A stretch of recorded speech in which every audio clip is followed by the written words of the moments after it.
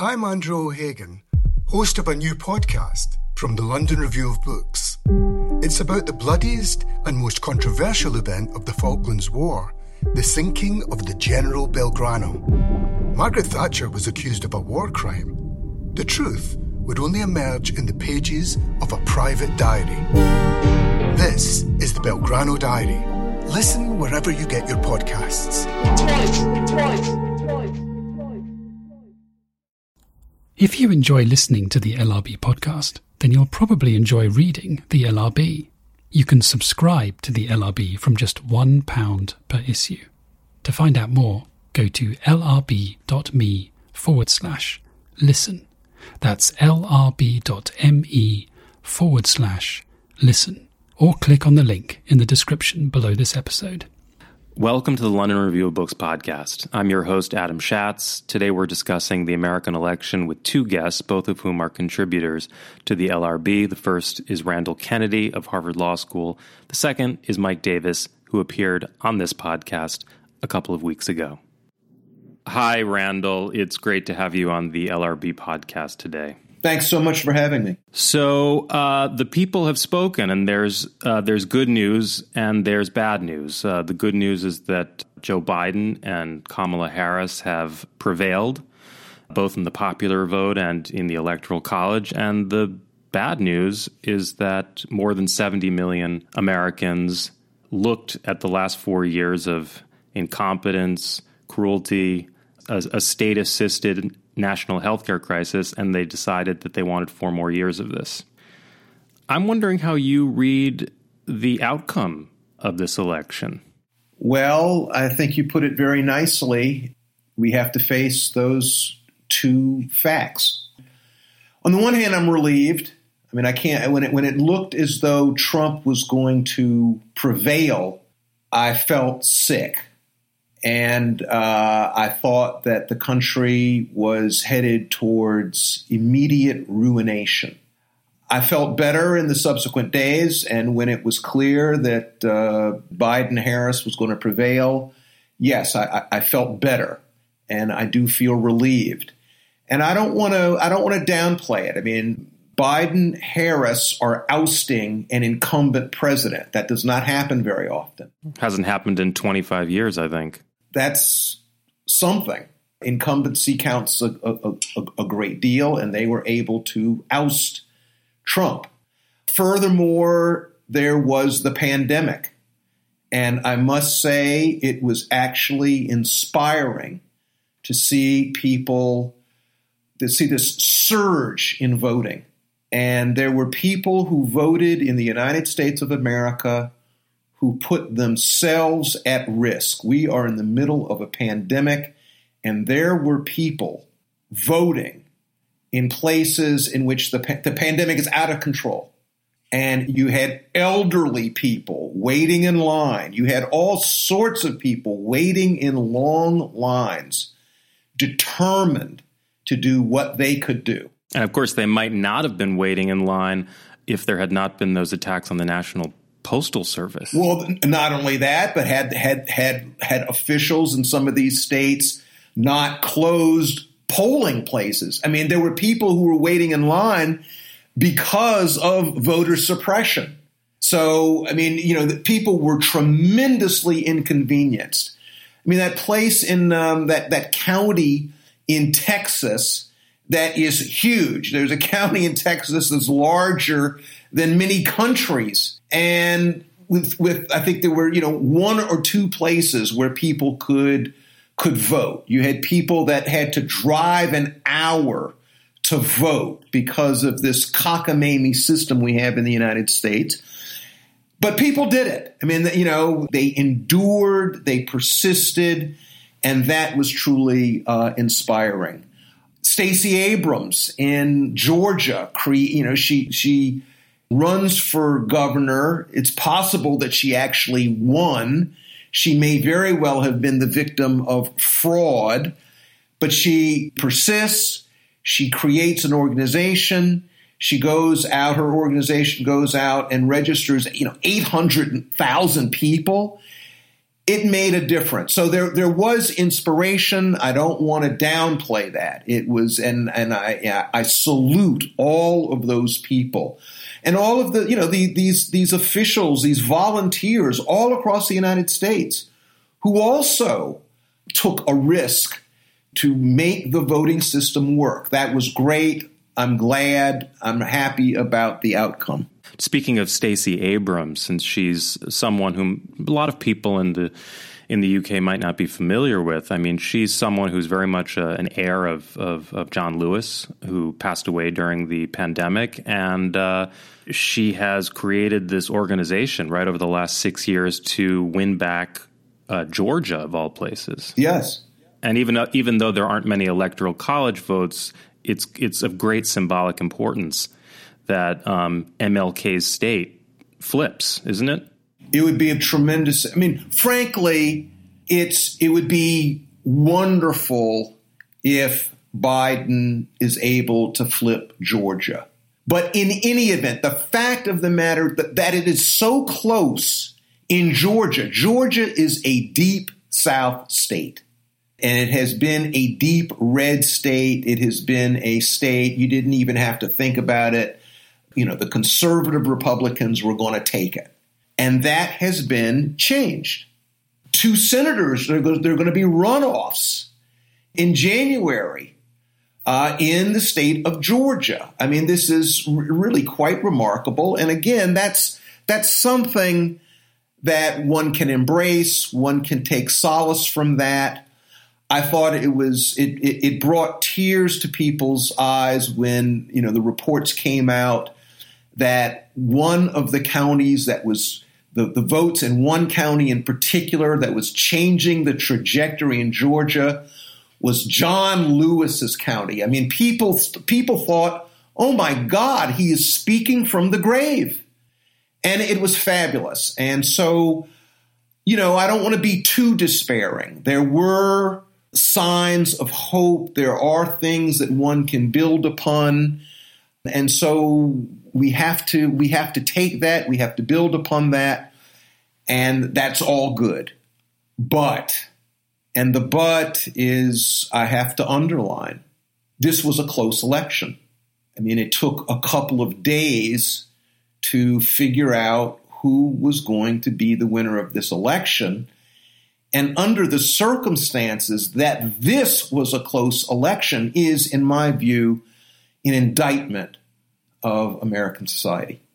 That someone whose record was so bad, full of lying, full of cruelty, full of racism, full of bigotries of every sort, full of corruption. The chief executive officer of the United States of America, there are many reasonable people who have doubts about his loyalty to the United States of America. It is absolutely extraordinary. And then to top it off, you have his conduct in the pandemic, which has been absolutely atrocious. And you mean to tell me that after all of that, we still have a situation in which so many Americans were willing to give him a second term? You still have a situation in which the Trumpist Republican Party did pretty well last week. Let's face it. They gained ground in the House of Representatives, and they will probably retain control of the Senate, which definitely has consequences going forward. So I view this, again, I'm happy that there was the avoidance of immediate ruination, but I think that there's much darkness ahead. And I'm certainly not in a dancing in the streets mode. I'm relieved, but I am not exultant. We are not in a moment of triumph in the United States of America, as far as I'm concerned. Right. No time to congratulate ourselves on this. And, a number of commentators have said, well, I mean, these were Republicans and they were voting on lines of political loyalty, but they weren't voting for just anyone. No, they weren't just voting for anyone. And frankly, I would say take a look. There are Republicans. I think of George Will, for instance. There are certain fundamental boundaries that have now been crossed by the Trump administration. And there are Republicans who are conservatives who have said, I can't go along with this.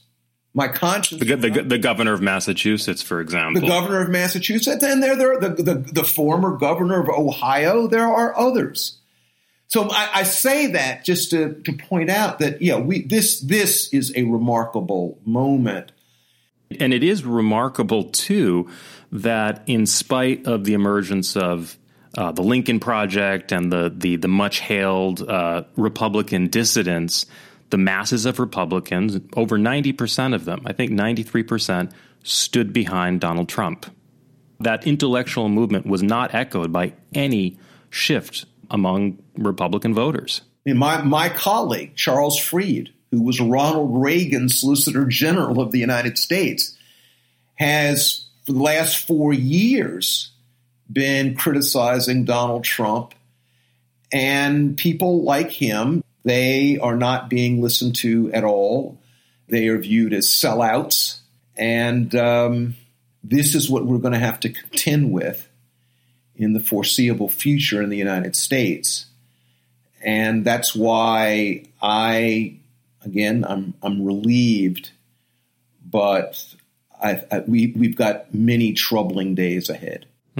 I think also the fact that people like Freed weren't listened to, I think also suggests that there's been a shift in the relationship between conservative intellectuals and conservative voters. Conservative voters or right-wing voters are more likely to take their instructions from demagogues on Fox News and right-wing talk shows.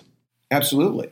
Rush Limbaugh, Sean Hannity, those are the spokesmen. Those are the intellectual leaders. Not only them, National Review, which was created by William F. Buckley. It used to be the flagship of conservatism, and initially it seemed for a moment that it was going to fully repudiate Trumpism, but they've been tamed too, and as have many conservative commentators, conservative intellectuals, conservative politicians. And so that's again very disturbing, very dispiriting. We've been talking about on the conservative side. There's going to be difficulties ahead on the Democratic side as well. Well, I wanted to ask you about that because you published your last book on the Obama administration, The Persistence of the Color Line, came to mind because in this election, Trump managed to pick up more non-white votes than any of his Republican predecessors in recent memory. He got, I think, about 18% of the black male vote and a substantial portion of what has been called the Latino vote. I think that after this election, there's going to be greater scrutiny and reexamination, perhaps, of that term. The black-white color line is not the only color line in this country. There are a number of color lines, if we choose to call them that. If the results in Georgia have been a blow to Republican complacency, then the results among Latino voters have been a blow to Democratic complacency. So I'm wondering, what do you make of that, and to what extent is the color line or racial identity a useful guide to thinking about voter motivation? Well, I'm going to limit myself to African Americans. Okay. That's really the group about which I know the most. And I must say I found that 18% statistic of black men startling. And I think it needs to be looked at. I'm not saying that I don't believe it to be true. I think it could be true. Unfortunately, it could be true. I think one does have to, be careful. Social life is full of so many mysteries. I mean, after all, in 2016, even though Barack Obama tried his darndest to get a big black vote for Hillary Clinton, he did not succeed in doing that. Had he been able to, Trump might not have occupied the White House. I mean, so you can't take anything for granted. You cannot assume that just because people have been insulted, just because people have been vilified, you can't assume that they are going to turn against the person who is insulting them and vilifying them. In some cases, shockingly, it's the opposite. Social life is just full of mysterious things. And here we have a situation in which black men have, in an appreciable number, gone over to Trump. Now, I'm really going to be looking at this because, I just find this tremendously mystifying. Although, we've heard from some people.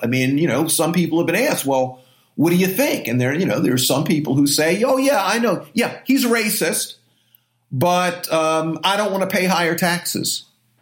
Okay, well, that you then get a sense of priorities, right? You have people who say that, he's racist, but, he had me over for dinner. That's more the Kanye West line, probably. Kanye West, there are others. This rapper, Ice Cube. Ice Cube. There are others. The opportunism, the, ignorance. The fact of the matter is that, people, Donald Trump said that, he loves the uneducated. He loves people who don't know much about the world, because people who don't know much about the world are, they're susceptible, and we're seeing that. And they feel condescended to. They feel condescended to. They're angry. Listen, remember the trouble that Biden got into a couple of months ago. He goes into a black talk show, and somebody asks him about Trump, and he makes the offhand statement, come on, black people should know that they ought to vote for me. And then there are people who got really angry about that and said, oh, you're taking us for granted. You're telling us who to vote for. All he was saying, frankly, I saw nothing problematic about what he said. Basically, if you are a black American, for goodness sakes, you should certainly not vote for Donald Trump. I don't even see what's controversial about that statement. But, we do have a situation in which people do stand on tippy toe to get insulted, to feel insulted, even from people who are in their own political camp. And this too is a problem. And going forward, the Biden coalition is going to have to remain a coalition. And that is going to take some doing on his part. I'll be interested to see how many days will it be before there are people in the Biden coalition who start speaking very angrily against Biden, frankly, even before he gets into the White House. I suspect, frankly, that it won't be that many days. It might already have happened, for all I know. There's such a contrast between this Republican, almost totalitarian discipline and coherence and the fractiousness of the Democrats in that regard. Yes, that's true. I'm a Democrat, and I think it is to the good that in much of the Democratic Party there is attentiveness to pluralism in all of its various dimensions, and I think that that's good. But of course, that does impose costs, and it's more difficult. And that has been an advantage of the Republicans, frankly, over the Democrats. That's what I mean. Charles Blow in his column today said that the Democrats are still playing softball while the Republicans are continue to play hardball. Biden has said that his major commitments are going to be on racial justice, climate change, reviving the economy, or economic equity, he said, more to the point. In his acceptance speech, he made it pretty clear that he feels he recognizes his debt to Black Americans for this election. And of course, Kamala Harris paid respects to all of the women, especially Black women and women of color who've come before her. How do you think that debt might begin to be repaid? I'll say two things. I agree with you, but I would say that the first thing that came out of Biden's mouth, and maybe it was correct, but it'll be interesting to see how he handles it. The first word out of his mouth, the first sort of big key word, reconciliation. Reconciliation was his theme. I am going to be the president for all the people, including those who did not vote for me. The other word, by the way, was possibility. America as a place of possibility. And I thought, there's a bit of tension here between possibility and reconciliation, because reconciliation could mean there's not much possibility of really changing this country. Well, there are a couple of key words to watch. Restoration is a word that I've heard out there. Reconciliation, possibility. Let's reconciliation. Now, what does that mean? What could that mean when you have someone like Mitch McConnell, who's not even recognizing that he won and who might do his best to sabotage his legislative agenda as soon as he's in power, as he did with Obama? Yeah. Well, I mean, Biden's not. He's aware of that. He's aware of that. He's not naive. I think that what Biden might be angling for is something that Obama angled for. Question, was it politically wise? But in any event, Obama was a big reconciliation man too. He was, let's be bipartisan. Let me reach across the aisle. Compromise. And I think what they have in mind is, is it possible that I can get across to a part of the electorate that might not start off being with me, but maybe I can convince them to be with me. I think that's what they have in mind. And I think that what many Democrats are saying is that's a nice idea. It'd be wonderful if people were susceptible to persuasion. It'd be a great idea if you could coax people to compromise.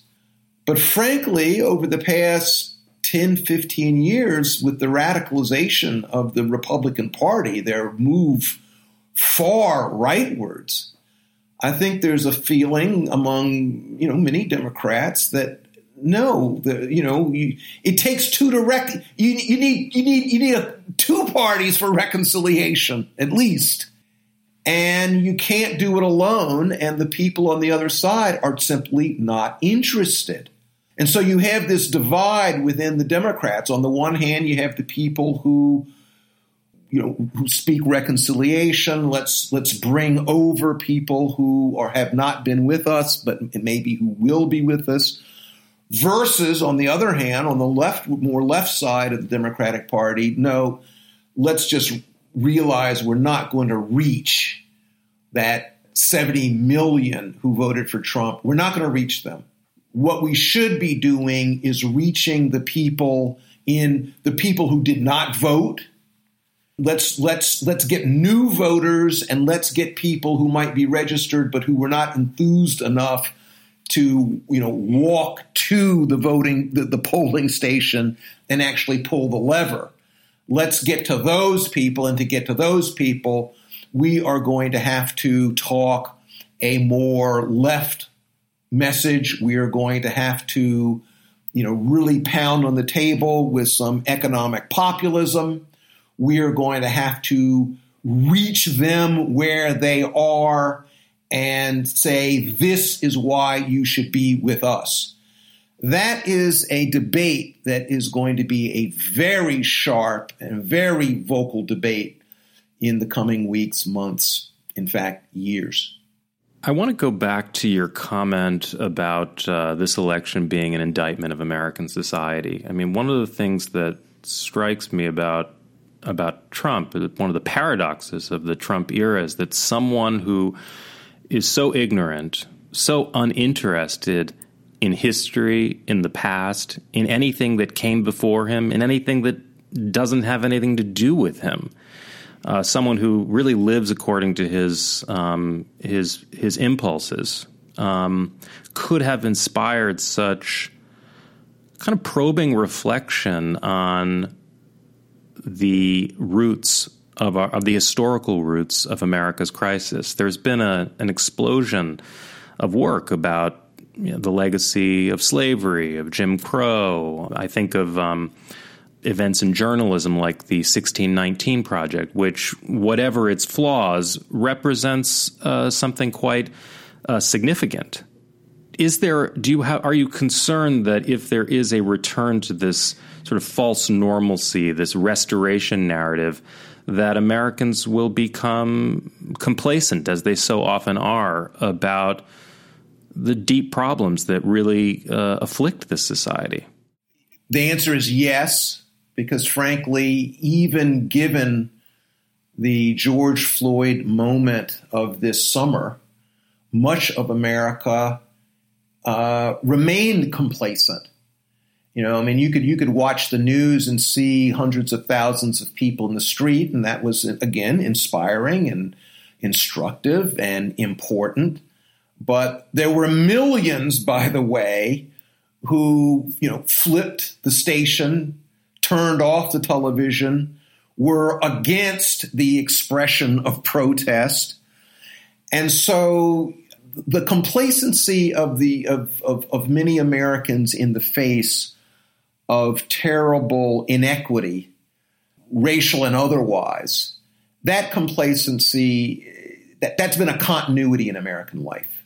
It's not like there's been a tremendous breakthrough and that was ever gone. It's always been there. I'm a person who, with respect to the race question in America, there are various camps, but two of the most important camps are the optimistic camp and the pessimistic camp. And what I mean by that is if you ask the question, shall we overcome? Shall we overcome? There are some people in the United States who say, no, we shall not overcome. That's the pessimistic camp. And actually, the pessimistic camp is in many ways the more interesting. In the pessimistic camp, you have people of all complexions. Among the whites in the pessimistic camp would be Alexis de Tocqueville, Thomas Jefferson, Abraham Lincoln. Well, three very substantial people, three very substantial thinkers. All three of them said, no, largely because of slavery, the well has been poisoned in America. No, you will not have a situation in which people of different races will coexist on an equal basis under the same government. No. In the 20th century, the black nationalists, Marcus Garvey, Malcolm X, Elijah Muhammad, more recently, Minister Farrakhan. Or the Afro-pessimist school of critical thought. The Afro-pessimists, my former colleague, Derek Bell. There's a long line of people who answer the question, no, alas, we shall not overcome. Let's just be realistic about this. Now, there is another tradition, very important tradition, the optimistic tradition. In the 19th century, the great spokesperson for the optimistic tradition would be the great Frederick Douglass. Frederick Douglass, even before the ratification of the 13th Amendment, which abolished slavery in the United States, even before that, Frederick Douglass was asked straightforwardly, do you see a time when people of different races in America will be able to exist as equal neighbors? Can you imagine multiracial neighborliness on an equal basis in the United States? And his answer was, yes, I can. I can foresee that. So you have Frederick Douglass. In the 20th century, the great spokesperson would be Martin Luther King Jr. See his I Have a Dream speech, August 1963. In the 21st century, the most influential expositor of this view would be Barack Obama. I have always, for most of my life, I have been in the optimistic tradition. I must tell you, and this really pains me, I feel tremendously chastened. I think I still put myself in the optimistic tradition, but I do so knowing that I'm doing it partly out of habit, partly out of just a yearning on behalf of my children, because just emotionally, the idea that no, we shall not overcome, it might be just too much for me to bear. Though I tell you, I grew up in a household. My father was a thoroughgoing pessimist.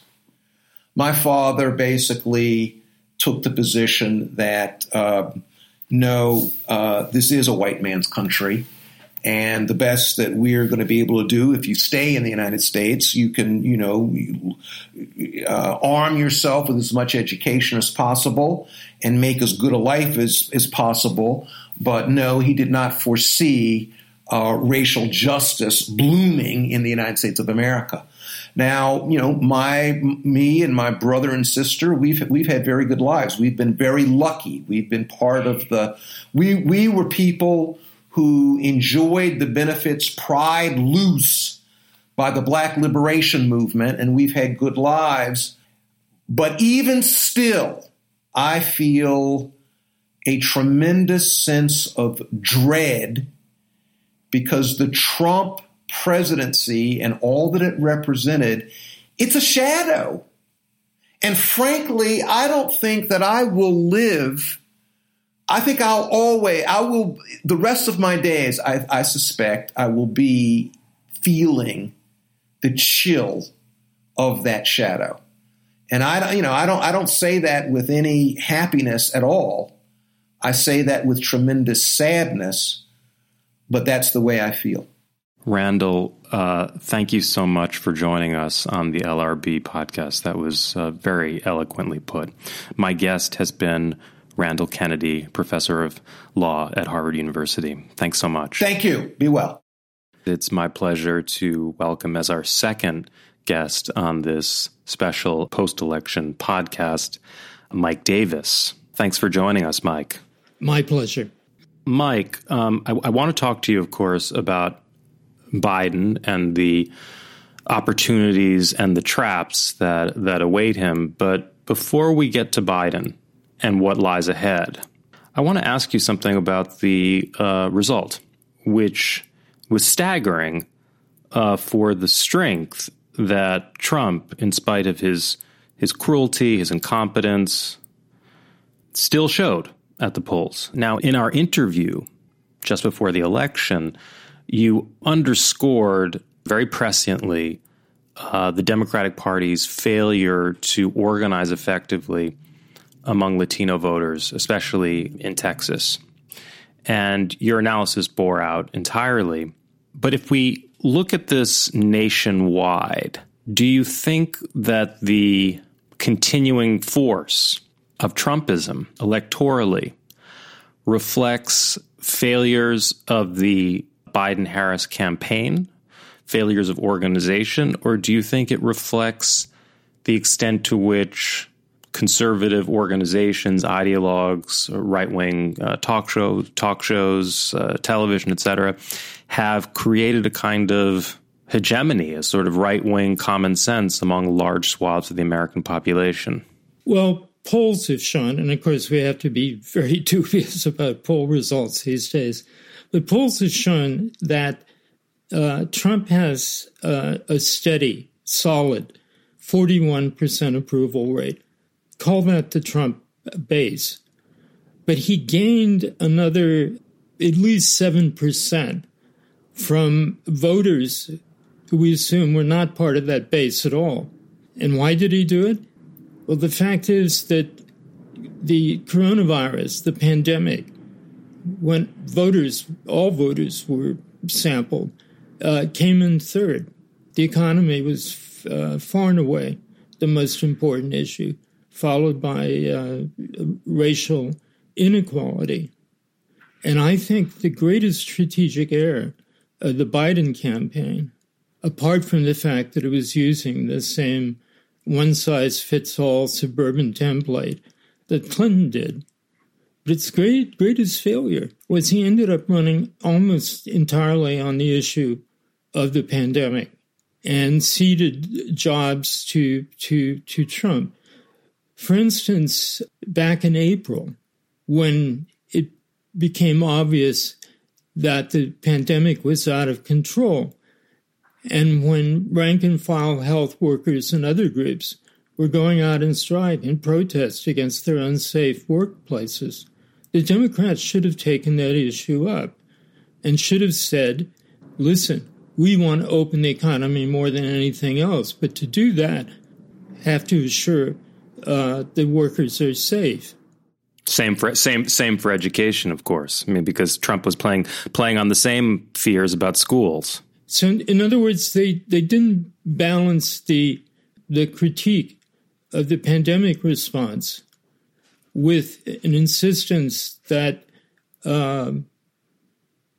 jobs depended upon increasing safety and managing the pandemic.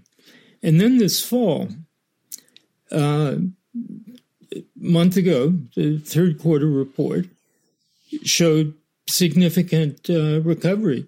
Job figures increased in October. So when it came to the debate, Trump, of course, ran almost entirely on the economy. Do you think, Mike, that was enough to make the difference with Mexican-American voters, for example, in South Texas, on the South Texas border? There have been some suggestions in some of the reporting that I've read about South Texas in the Times that there were also Latino voters in Texas who were not simply looking past the racism and the cruelty and the sort of thuggish populism that Trump embodied, but that some of them actually liked Trump.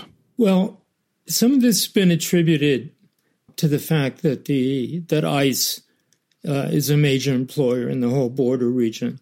Other people suggest that it's right to life, Catholicism. Right, because the uncomfortable fact about ICE is that it employs a lot of native Spanish speakers. Yes, and particularly Spanish-speaking Texans, even here on the California border. But what this ignores is the tremendous campaign that Bernie Sanders waged in South Texas. He had 200 full-time Latino organizers, young Latinos, on his national staff.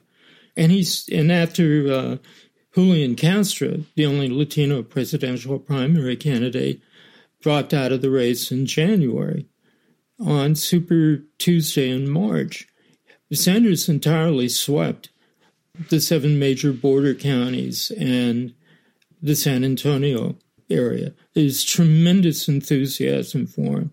So Sanders might have won those votes, but on account of anti-communism and fears about socialism, he might have lost even more of the Cuban and Venezuelan votes in Florida. Yes, perhaps, but he might have done a much better job mobilizing groups like the Puerto Rican vote, because something like 150,000, maybe more, Puerto Ricans were forced to leave after Hurricane Maria and went to Florida. That remains to be seen. But it's not surprising that Miami, which is the capital of counter-revolution in Latin America, all these very wealthy Venezuelan exiles and the traditional Cuban leadership, was able to have a big impact on the vote in Miami-Dade County. But in Texas, where polls were showing, probably incorrectly, that Biden was neck to neck with Trump, The Democratic strategy was to concentrate on 9 or 10 suburban counties that Beto O'Rourke had won in 2018. And the goal here was to win the House seats in the Texas legislature in those counties. Because what's been such a supreme obstacle to Democrats in Texas was the gerrymander that occurred after the 2010 election. So if they won those seats, they would have a majority in the 150-member Texas House of Representatives, and they would prevent a new gerrymander. And the Democrats initially didn't finance this strategy. And finally, at the end of the day, Bloomberg and another Democratic billionaire poured a lot of money into the races. The Democrats didn't win any of them. The Texas observers pointed out that, in fact, there's a ceiling. It revealed the ceiling on how much of the vote that Democrats could garner in suburbs. But the odd thing about this is that veteran campaign managers and politicals in Texas have never saw the suburbs. It really is the key to swinging the states, but have all agreed that it was South Texas. So Biden's candidacy obviously didn't mobilize the energy and commitment that the Sanders campaign showed. So there wasn't a significant increase in Democratic turnout. What Trump harvested is the fact the political economy of South Texas changed radically since NAFTA. And you now have a much larger group of Spanish-speaking entrepreneurs, people who are shipping agents, independent truckers, warehouse managers, and so on. And initially, they were totally repelled by the Trump administration because of its war against NAFTA. Once a new agreement had been reached to Mexico and restored the status quo, they were free to mobilize and vote along with their white Anglo counterparts in the Chamber of Commerce. So that enabled Trump to reduce the Democratic margin. In 2016, Clinton won by 40%. They reduced it to 15%, and even won a county that's 80% Tejano, Valverde County, that's McAllen, Texas. They actually flipped that county. So, this was a totally unnecessary disaster. The Democratic Party has too many orphan constituencies. Latinos in Texas, Appalachians, Puerto Rico, Indian country, and so on, where they don't invest resources or mobilize with, the kind of energy that would be necessary to achieve large turnouts. Are you confident that if Sanders had been the candidate, his organization would have mobilized those orphan constituencies and handed the Democrats a larger victory than Biden and Harris won? Well, Sanders won 3/4 of the under 30 Latino vote in Texas, California, and Nevada. He won the under 45 vote as a whole by a majority. So the results would have been different, for sure, I think. Mike, as early as Prisoners of the American Dream, your history of the working class that you published in the mid-1980s, you have argued for a Black-Brown alliance, for Black-Latino solidarity. And I'm wondering whether the results in this election have forced any reconsideration or dampened some of your optimism, or do you think it's just a matter of, more focused, intelligent, democratic organizing among Latinos in places like South Texas that could revive the chances of such an alliance? Because, we have seen, massive turnout among African Americans, albeit with some support for Donald Trump, especially among Black men. But the numbers among Latinos are much less encouraging. So I'm wondering, how does that strike you?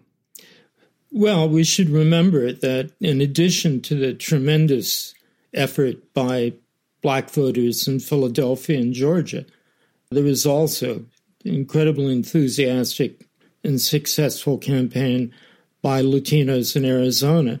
Now, in all these cases, it was the fact that the Biden campaign was able to link up to existing popular struggles and movements that enabled these kinds of results in places where there really wasn't the same kind of foundation of movement. For instance, in Ohio and Iowa, the Democrats suffered a massive loss. But the responsibility here, I mean, it would be entirely wrong to blame black activism or a kind of totally black-centered political strategy on the neglect of Latinos. Latinos are second-class citizens in the Democratic Party because the Clinton, Obama, and now, Biden, the center of the party, has refused to invest the resources required. Do you think the election suggests that Latinos are a less reliably progressive constituency than has been understood in the past? Is the term Latino a term that we need to interrogate, dissect? Does it conceal more than it reveals in some ways? To some extent. I mean, it's comparable to the use of the term Asian American for people from nationalities that historically have been enemies and have very separate cultures. But look, the overwhelming majority of Latino population in the United States are Mexican, Puerto Rican, or Central American origin. They're solid Democrats. What happened in Florida was that the shift that's been occurring over the last decade or more of younger Cuban descent people voting Democratic, that was reversed by the tremendous amount of money that was put into the election by the wealthy leadership of the Cuban and Venezuelan communities. But the real question is this: why haven't the centrist Democrats, Obama, Clinton, and now Biden, learned any lessons from that? I mean, the exclusion of Julian Castro from the speaker's platform at the Democratic convention was an incredible slap in the face to Latino Democrats across the country. The fact that the campaign in South Texas, the Biden campaign only paid attention to it 3 or 4 days before the election, when they suddenly had to hurry Kamala Harris down to the border with Tom Perez. It didn't mean that they increased resources for the campaign down there at all. But we really have to look to another level of this, which is the role of social movements and activism at the base in the party. And I think one of the most unrecognized aspects of Black Lives Matter is what a strong participation there is of young Latinos of every kind. And you have many examples of tremendous unity. And many of whom are also Black and multiracial. I mean, there's overlap. And multiracial is very important. I mean, the largest group of babies being born in California these days are Latino. The second largest group are all of the above or part of the above. The number of multiracial Americans is growing very, very rapidly. But the real problem is in the power structure of the Democratic Party itself. And if older Black Democratic politicians are now paid up members of that, Latinos are still excluded. So it's very interesting to see what kind of cabinet appointments Biden is going to make in the next couple of months. Well, I mean, Black voters have long complained, rightly, that their vote is taken for granted by the Democratic Party. That in this most recent election shifted, arguably, and included, of course, the choice of a black woman, daughter of immigrants, as well as the VP candidate. But now Latino voters have just as much of a right. Well, they already had a right to complain of being taken for granted. I suspect that the results sting, and that the Democratic Party may have to take a hard look at the failure in Texas, because Texas could have turned blue otherwise.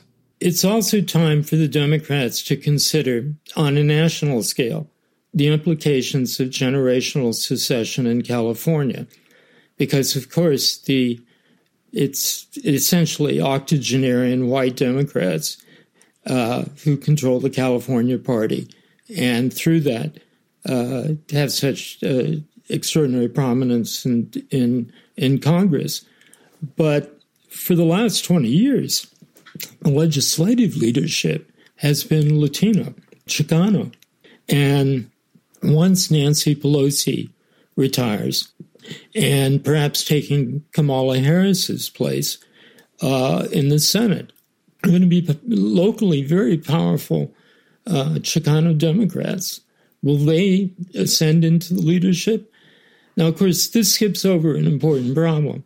If you go back to South Texas, the Democratic establishment there, it's really a Democratic machine, is actually quite conservative. So the terrific Sanders vote was in some ways an uprising. Against the Democratic Party structure there. Yeah, and comparably in California, you no longer can talk about, Chicano politicians as if Democrats, as if they share the same agenda. There's a center-left split there. And the center-left split is already turning into a low-grade conflict that will certainly become more ferocious once Biden and Harris take office January 20th. Alexandria Ocasio-Cortez, who is probably the most eloquent spokesperson of progressive Democrats, gave an interview in the New York Times a couple of days ago, sounding the alarm about the pushback by conservative Democrats against the insurgent energy of young progressive activists and their desire to see this administration do something more than merely restore a kind of imagined normalcy. And she said that the leadership of the party is blind to the significance of anti-racist movements and actually regards them as a potential threat to their efforts to win over quote-unquote moderate whites. Can you talk a bit about that coming struggle between those two wings of the Democratic Party? She also nailed another point, which was the sheer incompetence of particularly the Democratic Congressional Campaign Committee, because progressives and Democratic socialists did quite well in this election. The squad were all reelected with big majorities, despite millions and millions of dollars of Republican money that was spent to discredit them. But the problem is this, that what Biden does is determined by the composition of the Congress and by the available power that he has. If there'd been a landslide, this would have given the left wing of the Democratic Party an awful lot of leverage to continue to fight for Medicare for all and the other goals of it. But the situation today and the power that the Republicans retain makes it unlikely that he'll be able to pull a Biden boom out of the current recession. He won't be able to pass a sufficiently large relief bill. And because the Blue Dogs, the conservative wing of the party, it's quite small. It's only about a third of the size or less of the Progressive Caucus. But it, in fact, has gained leverage from Democratic failures in the congressional elections. So all this creates a calculus where Biden will naturally have to make increasing concessions to the right. And what I found so startling about his victory speech was that it was almost word for word the same as Obama's in 2016. You remember that Obama's great emphasis was on healing the country, unifying people, returning to... In 2008, you mean? Yes, I'm sorry, in 2008. And we can see where that got Barack Obama. Mike, our previous guest was Randall Kennedy, professor at Harvard Law. And Randall described the results of the election as an indictment of American society and said that having been a kind of racial optimist through his entire life, a supporter of civil rights movement, politics of integration, and so on, he had been chastened by these results.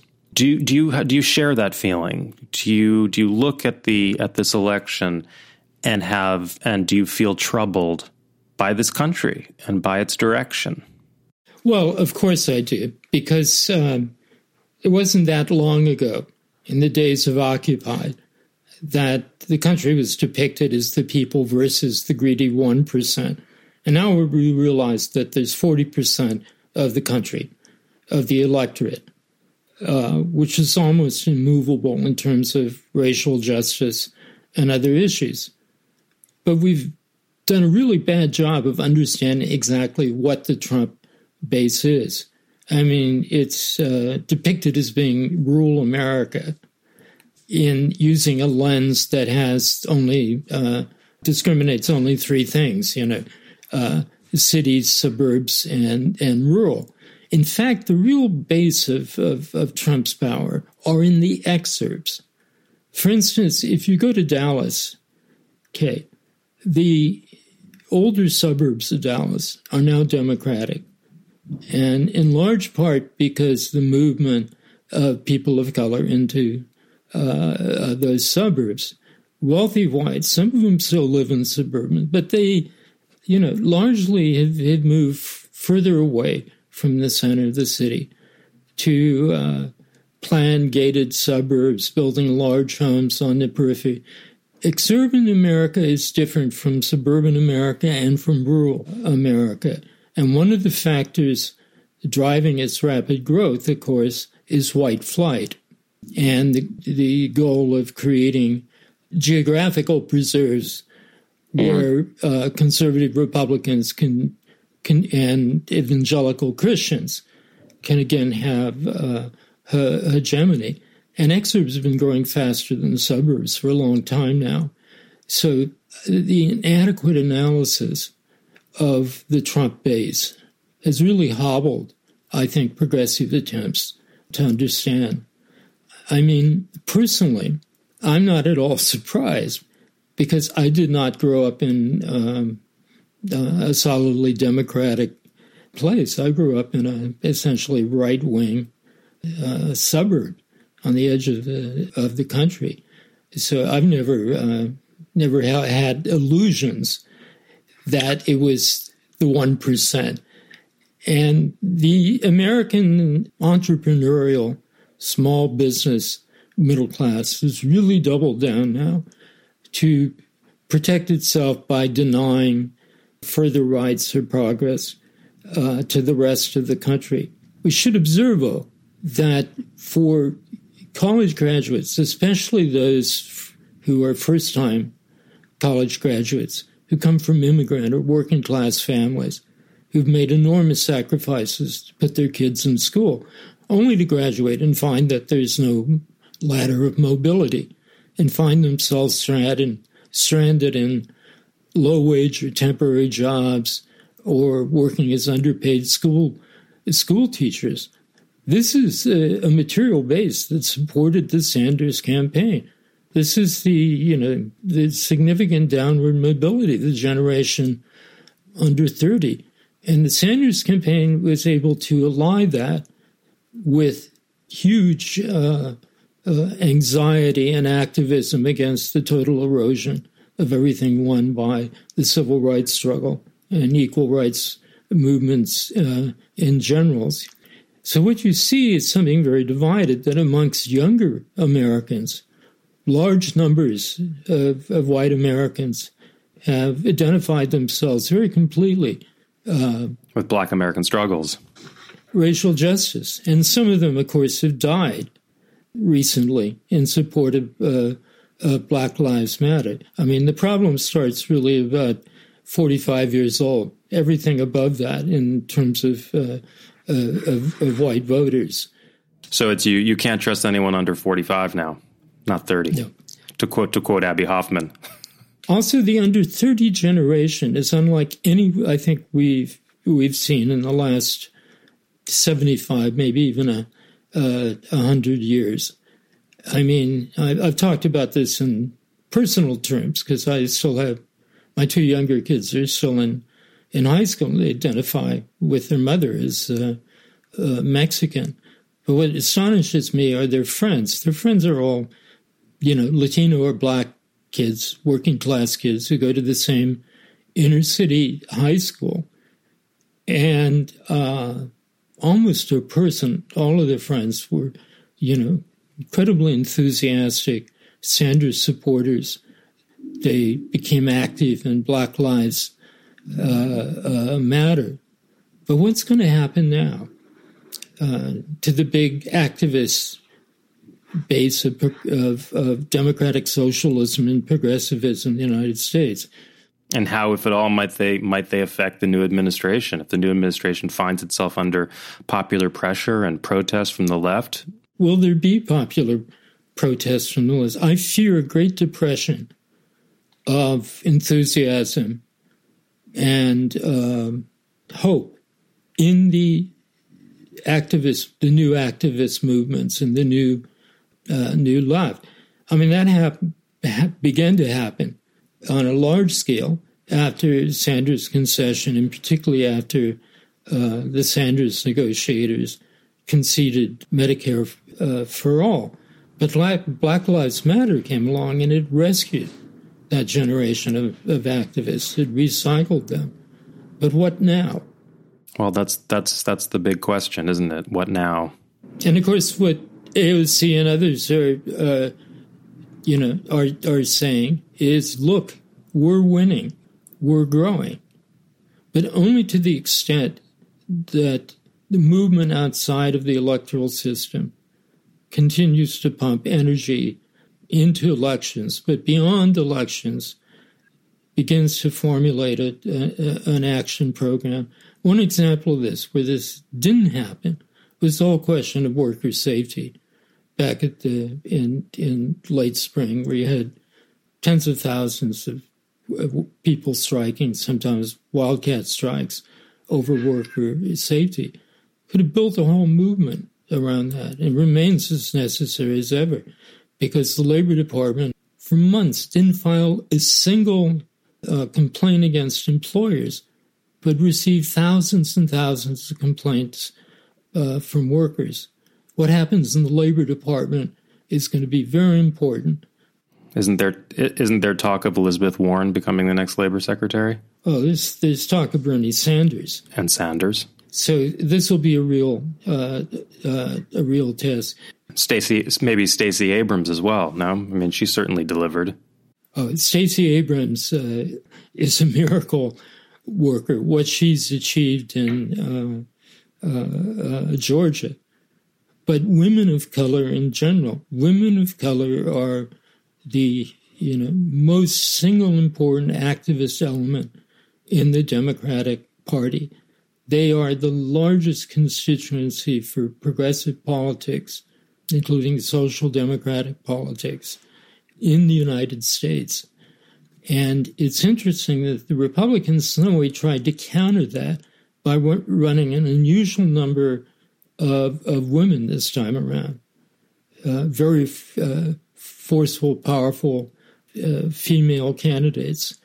But we'll also measure the Biden administration about the role given to women of color. Now, Kamala Harris shouldn't be amalgamated or equated to Biden. She, I think, would be more progressive if the balance of power in Congress shifted. As vice president, of course, she can't do much because she has to support Biden. But if Biden, for instance, were to die because he's a very old man, this would open up opportunities.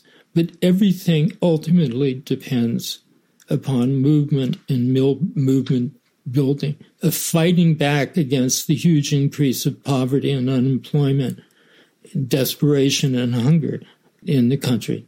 Mike, thank you so much for joining us. It was a real pleasure an education to talk to you for a second time about presidential election and its consequences. Thanks for joining us on the LRB podcast. Okay. Thank you, Adam. Thanks for listening. You can find a link to LRB pieces relevant to this episode in the description below.